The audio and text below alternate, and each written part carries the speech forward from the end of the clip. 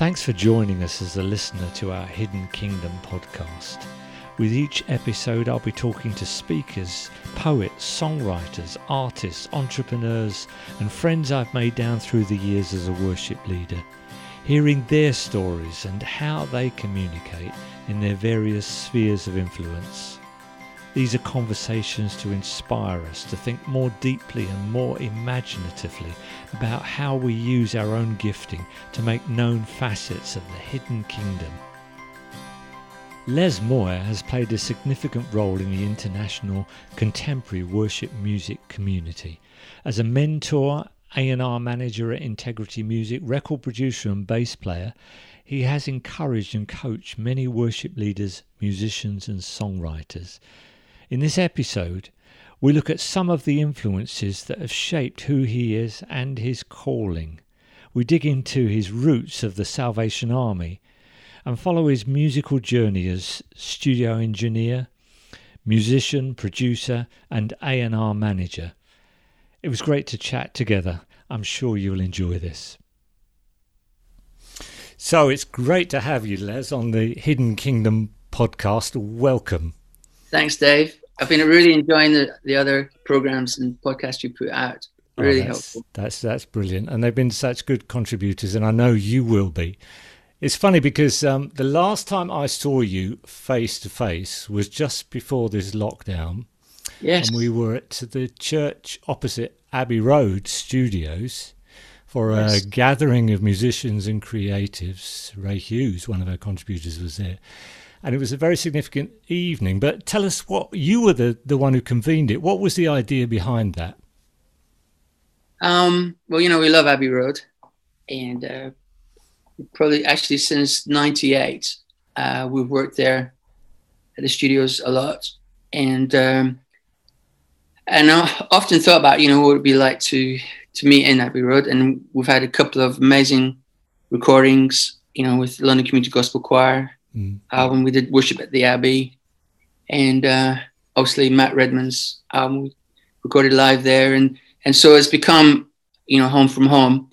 But I thought it was really significant that when Ray Hughes came, who's a wonderful prophetic historian, that we took somewhere close to Abbey Road and or in Abbey Road, and let him speak about the significance of this place. And I'd actually taken Ray there, and Stephen Roach took them there about a year before that. And we did a little interview with Ray just outside the studios, and he was talking about the significance of the sound that came from there and how it's impacted the world. And just a real inspiration. And but a few years before that, we'd actually Phil Keaggy had done a concert at Abbey Road Baptist. So I met the vicar there, and he said to me, Les, if there's any other possibilities of doing more events, please let me know. And so when Ray Hughes was over beginning of the year, just thought, no, this would be a significant evening. And it did. It felt very important, and just a great encouragement to the British musicians as well, in terms of even. It was arranged at very short notice, but there was a whole bunch of creatives there, all very hungry to hear from Ray, but also to be together. That sense of community that is very, very strong in the UK scene. And one of the things that Ray brought out was the fact that the Abbey Road, it was kind of connected with the Abbey and Abbey originally. It was quite wonderful. And when you think of the fountain of creativity that's come out of that place, that's affected the world, it felt very fitting. Yeah, and Ray's been a real gift to the UK church. And I just loved hosting him the last few years. And but also one, as you say earlier, Dave, one of the most significant and unique things about the UK is just community. I mean, the community of creatives. And maybe I don't know if it's the size of the nation or UK, but it's been good to keep in touch with each other, and the community has really been a support to one another. And when you talk to other worship leaders from Australia or America, and you ask them what is unique about the UK, and they all say the community. And it's just been wonderful to even with yourself, Dave, just see the fathers, bring, encourage the sons and daughters and see them come through. Well, we're going to dig into the essential Les, because you have been a man of great influence throughout this last 40, 50 years in the whole worship scene. You've seen all the changes, seen all the development, but you come from a very strong Salvation Army family, don't you? Yes, I do. I love growing up in the army, and just a wonderful heritage, and just thankful, that combination of worship and justice, worship and compassion. I just that's how I grew up, seeing it every day. And Mom and Dad were Salvation Army officers, and so we moved around quite a lot. They would receive their marching orders, and a week later they'd receive their appointment. Yeah.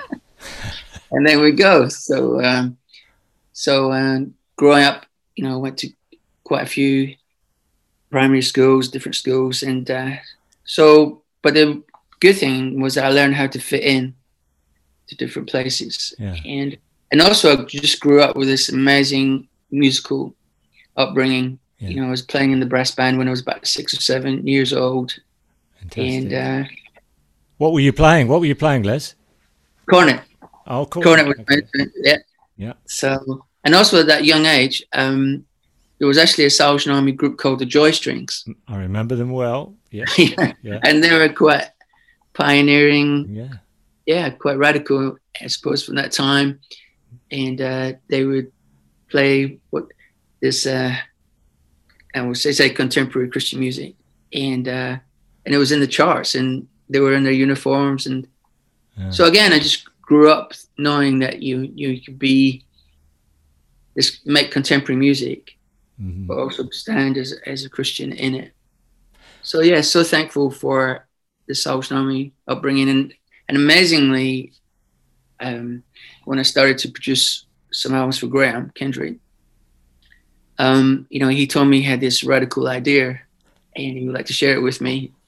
And I asked him what that was, and he informed me that he was now going to take praise and worship on the streets. So I laughed at him, and I said, Graham, the Salvation Army have been doing that for 100 years. But we had the opportunity to work together on the March for Jesus, to see, that expression come, and again, just see the streets filled with worship and praise. Yeah. Which I'd grown up with. And so it was amazing to see what happened with that whole movement. Yeah. So you feel some of those values are ones that you've carried through into what your ministry has been over the years. You feel that the heart for mission and for justice, all those things at an early age, and of course musicianship, have carried you through in many ways. Yeah, I feel that anyway, Dave. I feel that everything we go through is preparation for what God has for you next. So I was just so thankful for it. And just the whole thing. Also, the thing I love about Salvation Army is just the joy. There's a joy in there. Do you mean, clapping and that's you don't see in other movements. And so there was also that thing of just being able to make a noise in church. Yeah. Well, some of their tambourine players, I mean, honestly, they're class. Serious. Serious. Yeah. Serious tambourine playing. So, you just get used to that kind of life in church. Yeah. And so this whole idea of almost like being religious or, not making a noise in church, I didn't... I didn't know that kind of church. So I was, and then the Salvation Army, they used to have this thing called the wind up, and that used to happen on a late Sunday evening, sometimes on the special weekends, and those were really free. And so I think it's that, isn't it, Dave? Once you've tasted the freedom, worship in church, it's hard to go back. Yeah, it's hard to go back to something else. Yeah, that's right. And you cut your teeth as a bass player, didn't you? How did you get into playing bass? Well, I was actually used to play acoustic guitar for my sister and I used to sing together. Oh, right. Okay. Yeah. So then one time we went to a place and someone else wanted to join us and he had a guitar. So I actually started to play the bass on my guitar. So and when I actually used to listen to singles or at the time albums, and I used to try and learn the chords of a song, I'd actually always pick out the bass note. Oh, first. wow. So my ear was actually naturally drawn to the bass.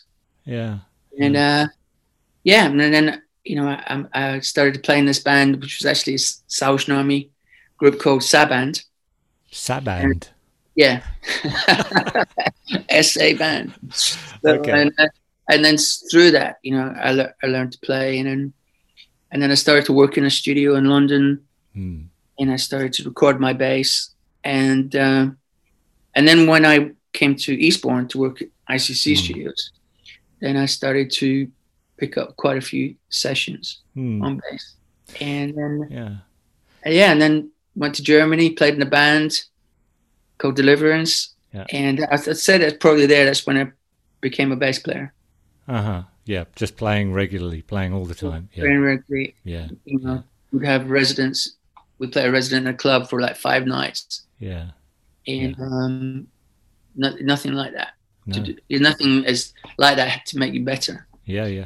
So loved doing that, and then came back to the UK, and then I would produce albums and I'd play bass. So that was my role. Thing. Yeah, that's right. Yeah. I find it interesting that you do play the bass, and you started out, that sort of musical trajectory playing the bass, because the bass holds things together. Not necessarily the front man is necessarily the bass player, unless you're Sting, of course. But you're there. The bass player holds the whole sound together. Is the steady rock, and I think that is a characteristic about who you are, Les, that you're able to kind of bring all these different skills and giftings together to make one coherent sound. And I find it interesting the way God leads us so often in our background and also our musicality, how it comes out in different ways in later life. So that's quite a few bass players have become producers. Mm-hmm. And it's Trevor Horn, different people like that. And you see that it's almost like they have this overview. They're holding it down, but they've also got an overview of what else is going on around them. Yeah. So, they're listening to the whole sound.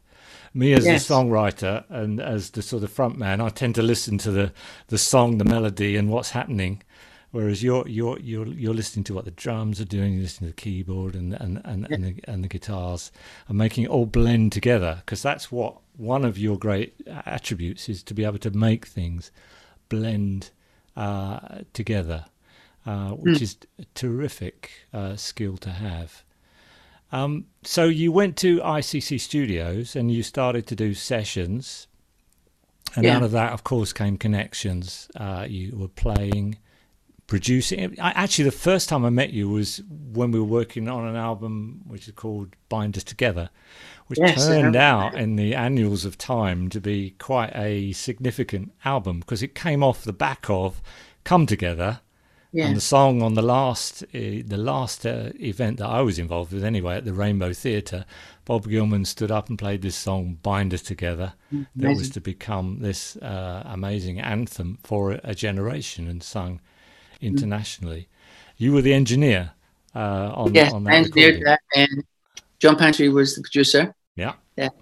And it felt significant, Dave. I felt like this was really worship from Britain, from the island, if you say that. And so felt homegrown but real and authentic, and loved it.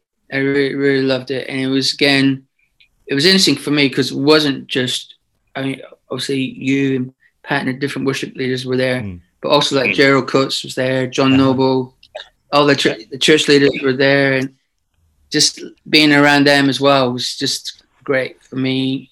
and Yeah. obviously John Noble had come from the Salvation Army as well. Oh, of course, so, that's right. Yes. yeah, so we had this good rapport. Yeah. And no, I remember it, and I felt groundbreaking. Yeah. At the time, and felt like come together, come to the UK as a musical. I had deposited something, and then almost like giving permission for the UK guys to write their songs now. Yes. And write their expression. Yeah. Yeah. And there's something very special about Romford, Dave. We talked earlier about a creative community.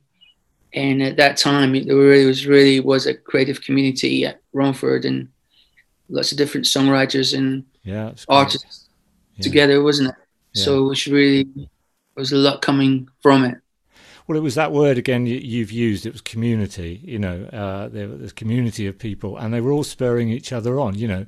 Someone would write a song, and let's say another person would think, "Oh wow, I love that song, but I'm going to try and write a better one." And it's not competition, but it's just stirring one another. It's a bit like the Renaissance when it happened with all the artists gathering together. They were stimulating each other, and I think that's a very, very powerful cocktail of creativity that can flood out of that. Yeah, and now I'm just loving the collaboration. Mm-hmm. It's just a great thing, is community leads to collaboration, and then collaboration leads to innovation. Mm-hmm. Do you know what I mean? So there's just that whole thing, where, and when you do something with someone else, something comes that wouldn't have come if you just continue to write on your own. On your own, yeah. So I think collaboration now has become a major part of the creative process. And so, but it comes from community. Yeah. Well, I want to go back to ICC, because for those of you who are listening, they won't know necessarily that ICC Studio was the sort of Abbey Road of the Christian music scene, wasn't it? It was where it was all happening. People would, in those days, just go down for a week or two, record a whole album. But you must have seen a lot of people come through the doors and worked with them over the years you were there. Yeah. I mean, I was there as an engineer for about a year and a half, years. And I mean, like, apart from recording and binding us together, I also got to engineer Graham Kendrick's first worship album called Jesus Stand Among Us. Yeah, remember it. And again, I hadn't realized that, I was walking in to this role at ICC in Eastbourne at this moment in history when British worship was just about to and impact the church. And so, looking back now, it's a very exciting times. And also I had got the privilege of producing and engineering the first 2 British gospel albums. Yeah. So there was a band called Kanos, Basil Mead and Joel Edwards were in, which was back in the day. And then Joel Edwards had his Zebra guitar, which was so it was fun. And then we recorded Maxine Simpson and the Majestic Singers. Yeah. Choir from Birmingham. Yeah. So so it was amazing to be involved in that, and it was incredible. But ICC was every week there'll be someone different. Yeah. And usually that was from a different stream of the church. Mm-hmm. So one week you're working with these radicals from Romford. It's charismatic. And next week you're working with, with again Kanos and Majestic Singers. So it was always quite a different thing. Ishmael, so you get to experience you get to experience all that stuff, and and you get to the richness of the church. So so that was, and also, like you say, just meeting so many people.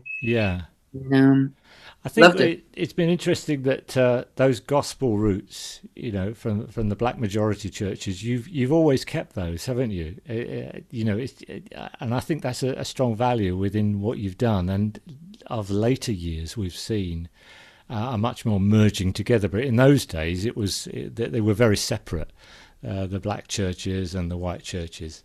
But we've seen much more of a coming together in the musical styles.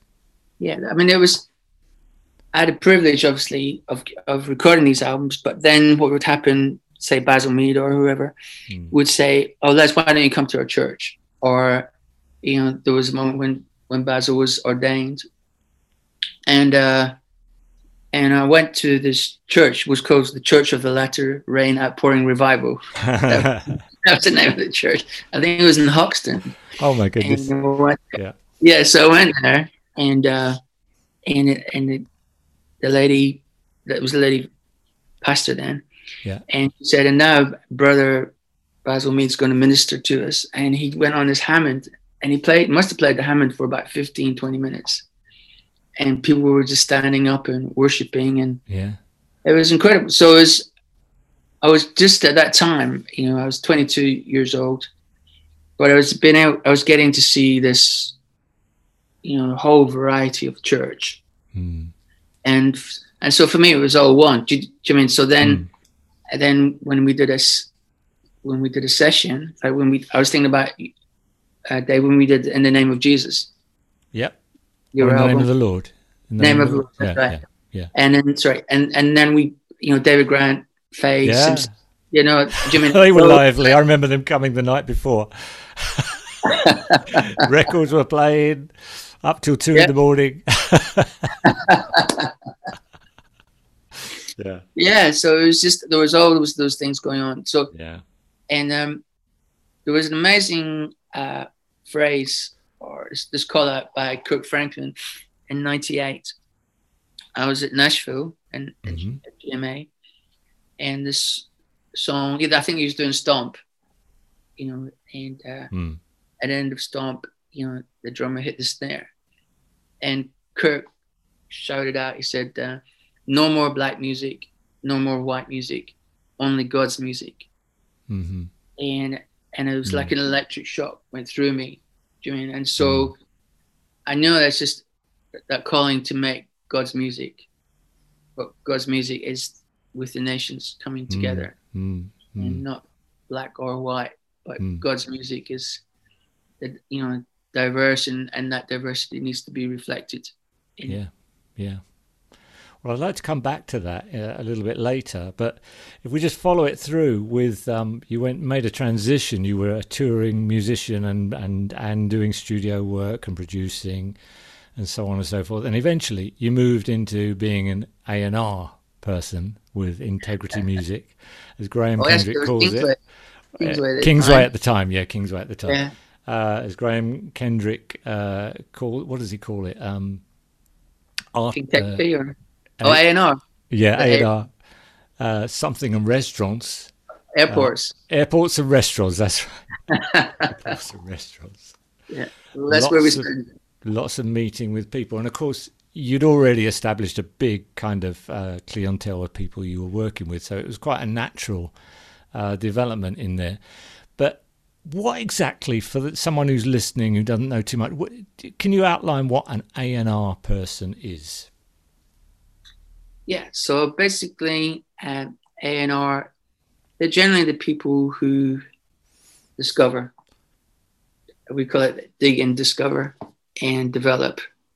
So, and really like recognize, an anointing on someone. I love that thing where what Jesus did was he blessed what he saw the Father doing. And so if you see the Father on someone's, God using someone, then generally you just get alongside them and help them, bless them. So that's what I've tried to do, David. And so even when I was producing albums, I loved the development stage. I loved that, most of the guys I worked with, then we'd work on several albums together.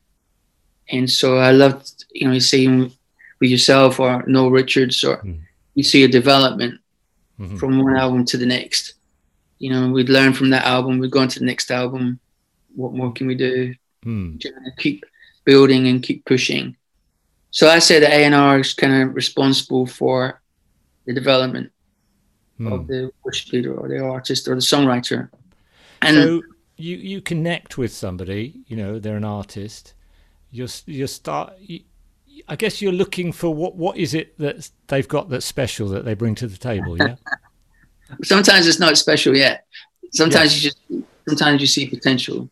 Mm-hmm. So it's almost a little bit like a talent scout. Mm-hmm. You know, where you go and you see someone, you go, oh, there's something special there, or there's something there, and you encourage it, and sometimes, you know, or you see what that person needs to move to the next level. Yes. And so you offer your constructive criticism, if you want to say that, and so on. But then there almost like reaches a stage when, wow, this person is like ready. Do you know what I mean? And so, I mean, one of the joys of my life was I was playing bass at New Wine, and Bryn Howarth was the worship leader, which was a delight to be playing bass for Bryn. And then he said to me, "Oh, there's a young worship leader coming up from New Wine Youth, and he's going to come and lead a couple of songs at this evening's meeting. So can you get here a bit earlier?" So got there, and this shy young guy came up, and so I said, "Hello, I'm Les. What's your name?" And it was and he said, "Oh, Matt," and it was Matt Redman. So, and he led a couple of songs that night, and so we just chatted, and I said, "What are you doing?" He says, "Well, I'm leading worship with the youth." He said, you should come down and check out what's going on." And so I went down after the evening meeting in the main venue, if you want to call that, to the youth venue. And when I got down there was about 600 young people, and God was just doing so much there, and it was just vibrant life, and just all the things were going on. And I thought, no, this is amazing. And so then every night after the main venue worship, I would be running down to the youth venue to be with Matt and Mike Pilavacci then and youth. But just realizing that God was doing something special there.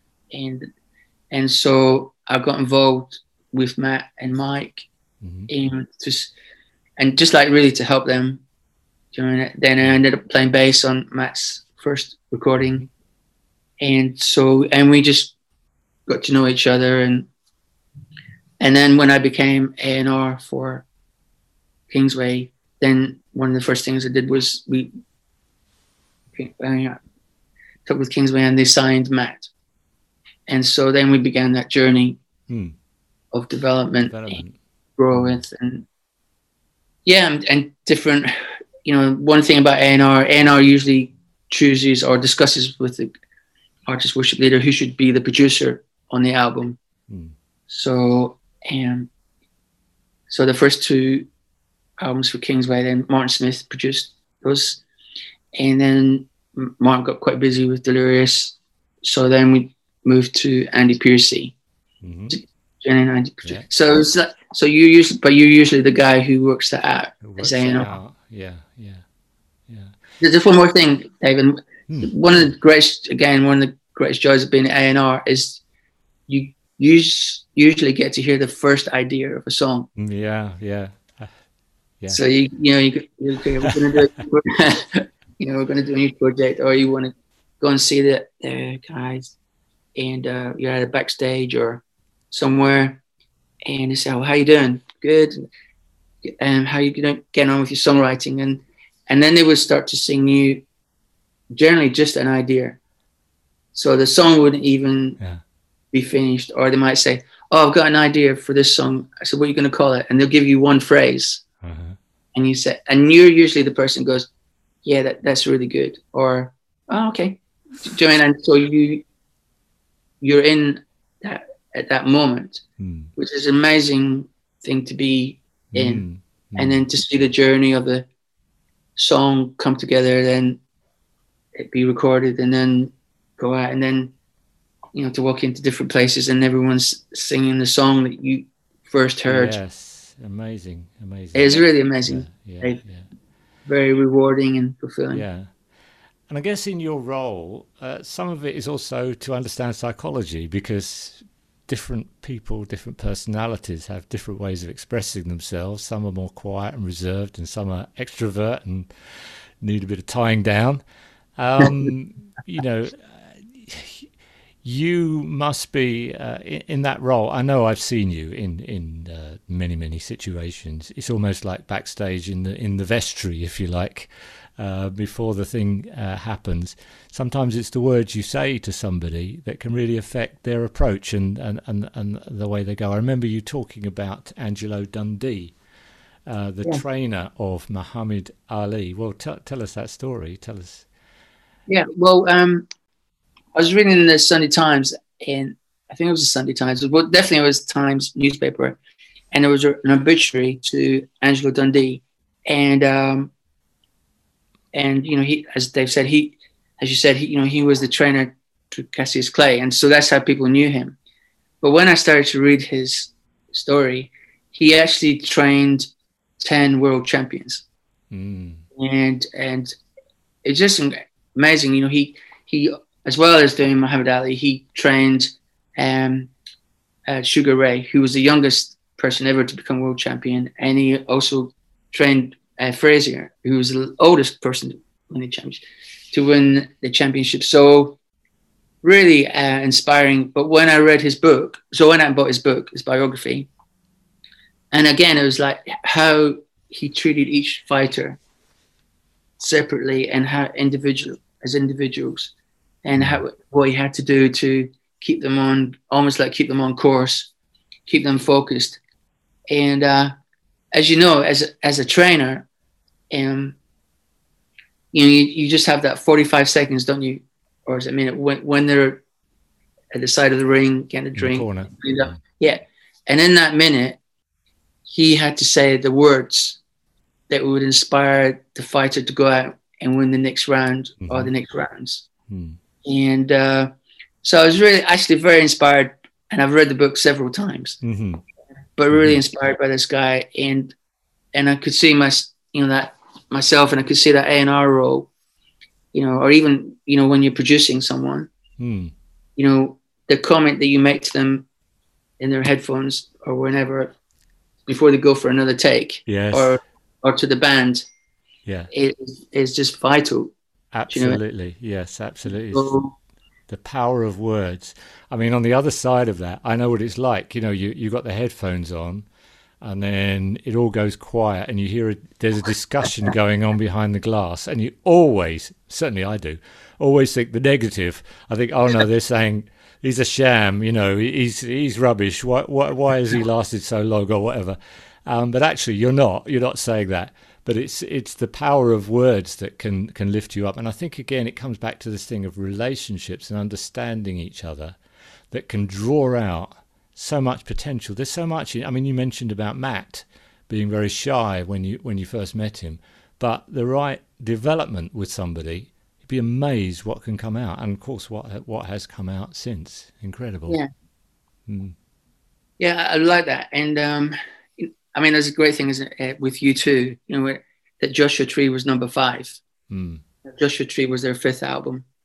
So it's just that time of development, that people need. And I think even like with the Beatles, that journey to Sgt. Pepper as well, you can see it, where the artist is growing more confident to express their ideas.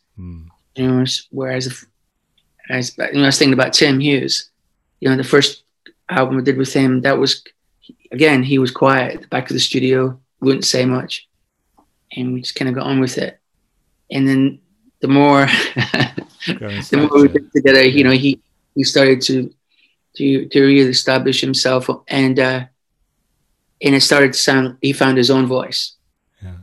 And so, so it's just part of the A&R roles to draw that out, and to help people find their voice, isn't it? Help people find their voice. And just even when you really get to know people, they actually start to share their dreams with you, and and they might be pretty crazy, you know.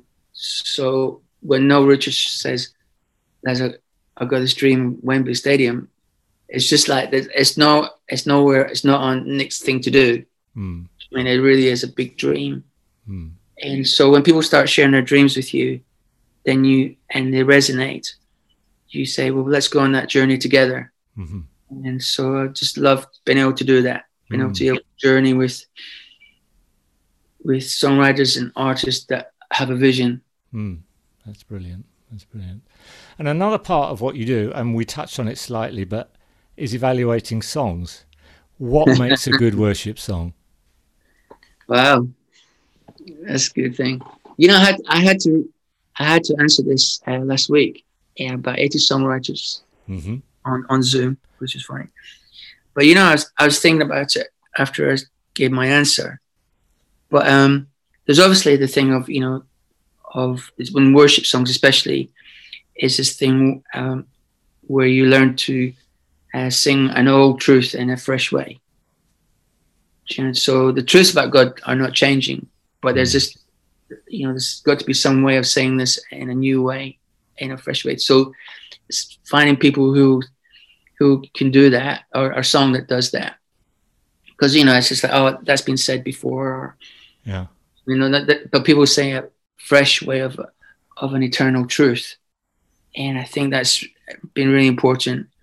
Obviously, the congregational aspect of it, where almost like 3 generations are joining together in one voice. So it's quite a unique gift in terms of seeing that happen, and a melody that encompasses all that stuff, and just making sure each section of the song is strong. So between the verse and the pre-chorus, the chorus and the bridge and outro, just making sure each section is as good as it can be.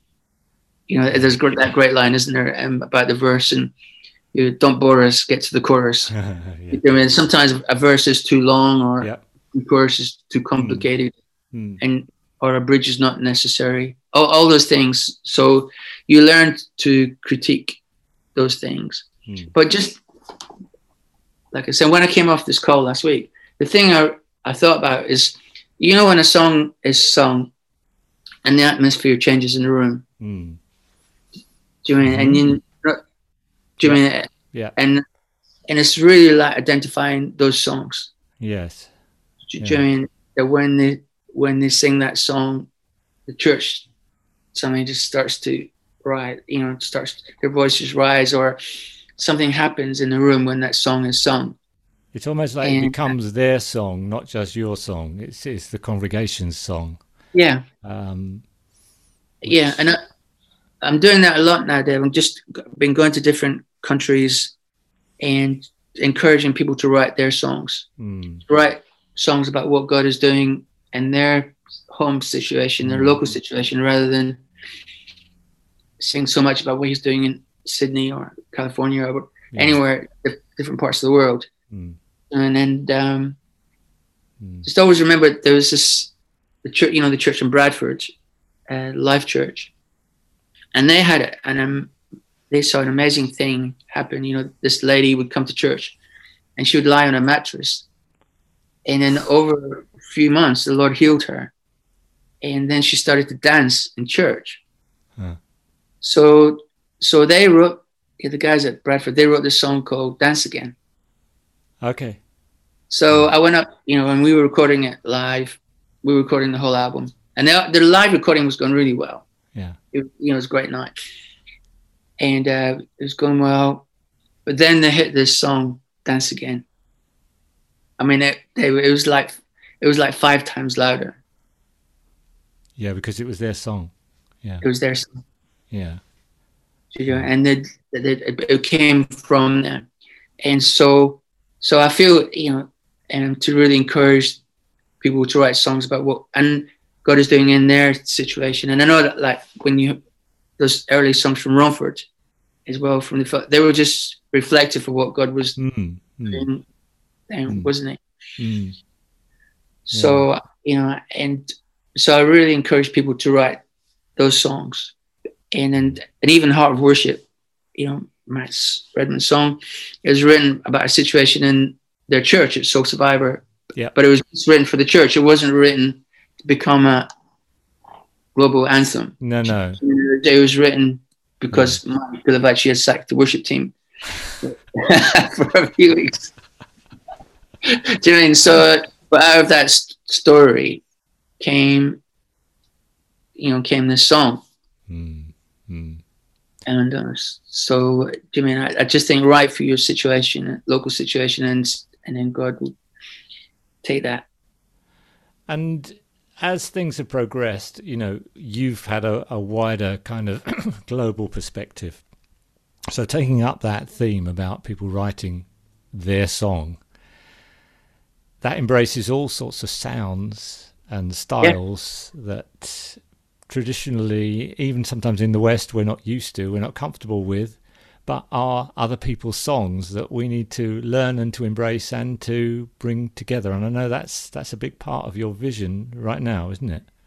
Yeah, I mean, we touched on some of that, didn't we, in the Marsham Street project that we worked on together, and always kind of been championing the indigenous sounds.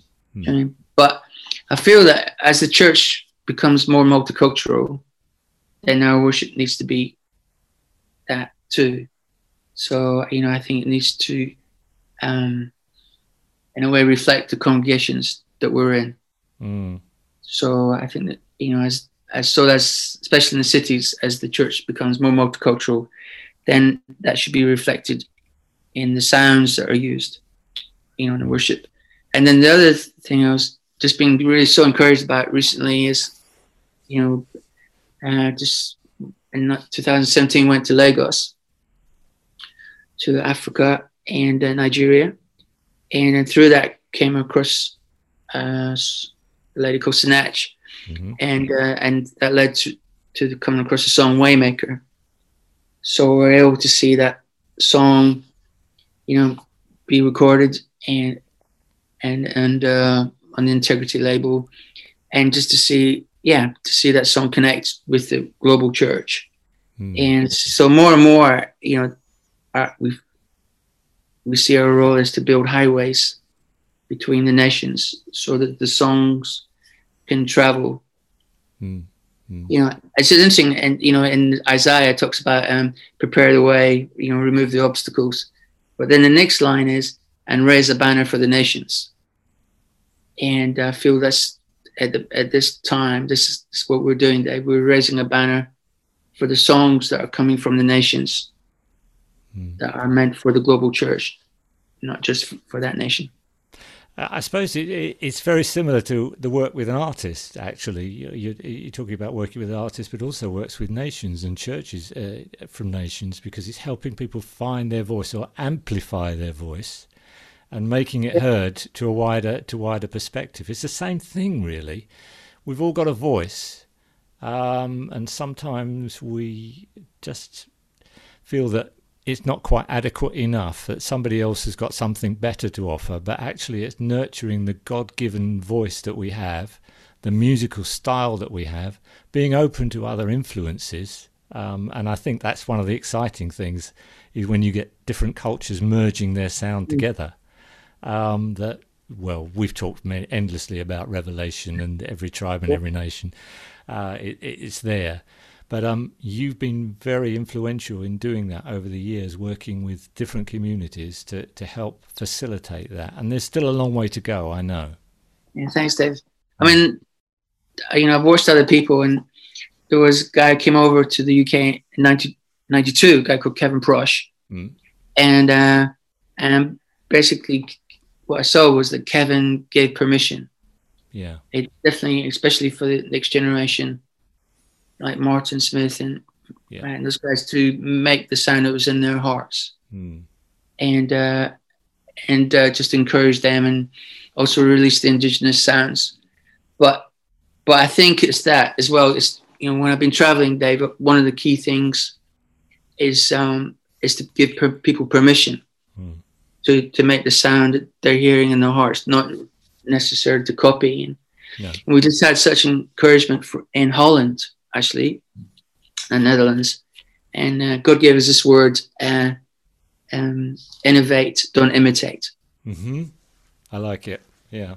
So, like and that's what we've been doing. You know, don't imitate the other nations or what else you see, but innovate. Express. Yeah. So yeah, so it's been so a lot of that. Someone coming, giving permission, like come together, almost like we talked about earlier, gave permission for the UK to be free in their worship and express it in a different way. And also those pioneers, like wasn't it like David and Dale Garrett? Yeah, David and Dale Garrett. Yeah. Yeah, they just just came in and gave confidence and permission, modeled it, and so that's what I think we need to do. And then just watch this grow, watch it, and bless the nations. And you've chronicled a lot of this in a book that you've written, The Missing Jewel, where you quote Tozer and he's saying at the statement, a famous statement in the early 60s, worship the missing jewel of the evangelical church.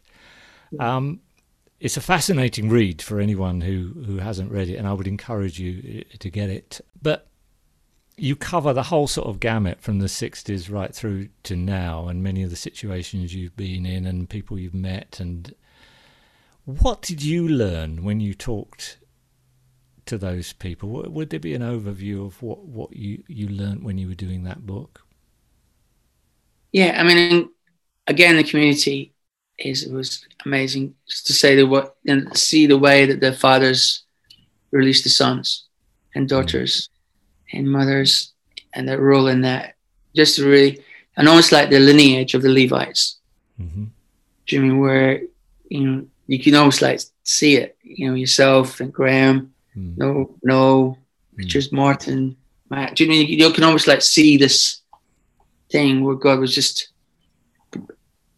moving, but also to see God's hand in building the tapestry was amazing. And I got the privilege of interviewing Mike Bickle. Okay. So, and again, which was a real privilege. And so I interviewed him actually in Kansas, and we were talking about it. And Mike is actually the best teacher I've ever heard on the spontaneous song. All right. In the spontaneous song, and he's in Kansas, the church at the time. Kevin was there, Prush, and then David Roos was there, different people. So he was, he was the pastor to these guys who were very, very gifted in the spontaneous song. And so I said to him in this interview, I said, Mike, how did you learn all this information and wisdom about the spontaneous song? And he started laughing, and he said, well, Terry Virgo and Arthur Wallace came to see me. Two English Bible teachers, yeah. Two Bible teachers in St. Louis, and they persuaded him that singing in the Spirit was of God. And he went home and studied it, and then he learned that. And then he started laughing. He says, so Terry and Arthur come to see me. I then teach it to Kevin Prush, who then. Oh, it's funny. So it was just seeing God do that, those things. Where it was weaving the tapestry. Yeah. But it feels there's more to come, isn't there, Dave? There's more to come. It feels like the jewels getting brighter, and worship has been restored to the church, and now will overflow. Yeah. You've had a lot of contact with America. You frequent trips over to Atlantic, and of course, Integrity Music are an American based recording company and so on, although they're worldwide, but they're based in America. You've worked with a lot of American musicians. Perhaps this is a closing question, really, because our time is coming to an end. What do you see as the strengths of America that we can learn from, and perhaps some of the strengths of the British scene? What are some of the things that you can pinpoint? Well, the thing I learned from America was actually how to make records. So sonically, their their records actually sounded better, I would say, than a lot of ours. And so, but when I was there, I picked up some tips and some things that really helped me. And even in terms of what equipment they were using, what microphones, what valve, the eye boxes they were using on basses, and just things like that. I learned a lot from them, and the sonics of of the worship. And just to go back there was just at the very beginning of my almost like commissioning as a record producer. There was this there was a guy called Jeff Shern, who we both know, and he was originally the founder of Kingsway Music. And he took me into his office and he played me this Maranatha album and Maranatha Praise. Don't you remember those albums? I do. Beautifully recorded and but a little sterile. And then clinical. And then he played me, he said, listen to this. He actually put on a cassette of Dan's Bible Week. Right. And it sounded live congregational. Yeah. There was like a lot of tambourine on there, but microphone at the back of the tent. I think one microphone. Yeah. But totally anointed. And he said, so he kind of commissioned me to try and bring together the quality of the Maranatha album with the anointing that was on the Dan's Bible Week album. And so that's been my journey, to try and bring together this quality of sound, but still capturing the sound of worship. And so when I was in America, I felt on my visits there that really helped me to learn that. So especially I was in California with the Vineyard working on their albums, and also in Nashville. So I really learned a lot that way. And but I just think there's a heart and a passion in the UK that we have to impart and give. And like I said before, just the community aspect is really, and the preferring of one another, the relational situations, encouraging one another, looking after one another, wanting to see each other succeed. All those things that they're almost, that, like I say, handing on to the next generation, honoring the generation that gone before. All those things are just, I think God loves it. God's really smiled on it, and I would say that's why He's blessed the UK worship, because of that. And also just this last thing, just the commitment to what they call song of substance. The commitment to the modern hymn, carrying on that whole thing, that tradition. Yeah, from the Wesleys and Whitfield, to that thing where UK songs generally have great content. And, and so I think that's, Christ alone, things like that. It's just there's the content in the song and that makes it unique.